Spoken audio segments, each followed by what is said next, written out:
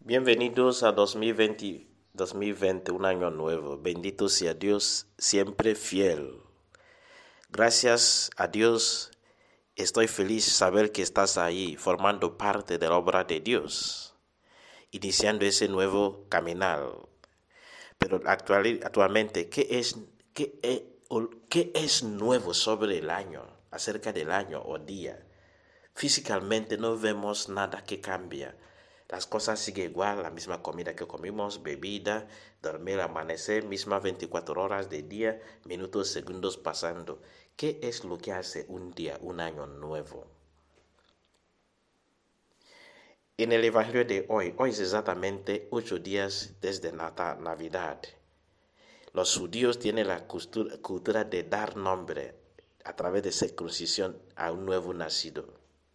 Y hoy el Evangelio de Lucas que leímos 16 a 21 dice que llegó el día de circuncidar a Jesús y le dieron el nombre de Jesús, el mismo nombre que el ángel le había dado antes de su concepción.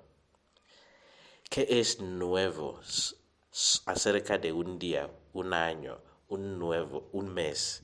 Es nada más que la actitud, la mentalidad con que tú acerca o hace las cosas. Eso es lo que hace las cosas nuevas. ¿Qué es nueva sobre un nuevo año? ¿Qué implica? Es recordar la misión, el nombre que te fue dado y vivir, ver, analizar si estoy todavía cumpliendo esa misión. Nombre es una forma de decir tu misión, tu objetivo. No tienes dudas, seguro, que tu objetivo o tu misión en esa vida no somos de nosotros, somos de Dios. Nuestra misión es devolver a Dios cada instante la gloria que nos ha dado. En Navidad Dios hizo hombre y nos coronó con la gloria de su Hijo. Nos levantó, nos elevó a nivel y compartimos la naturaleza de Dios a través del misterio del bautismo, de ser cristianos.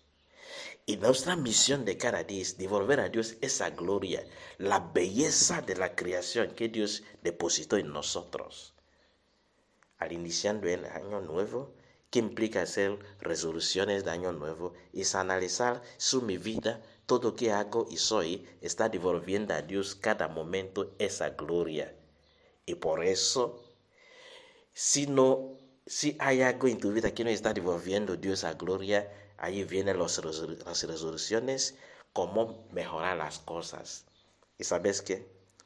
¿Qué es eternamente nuevo en la vida?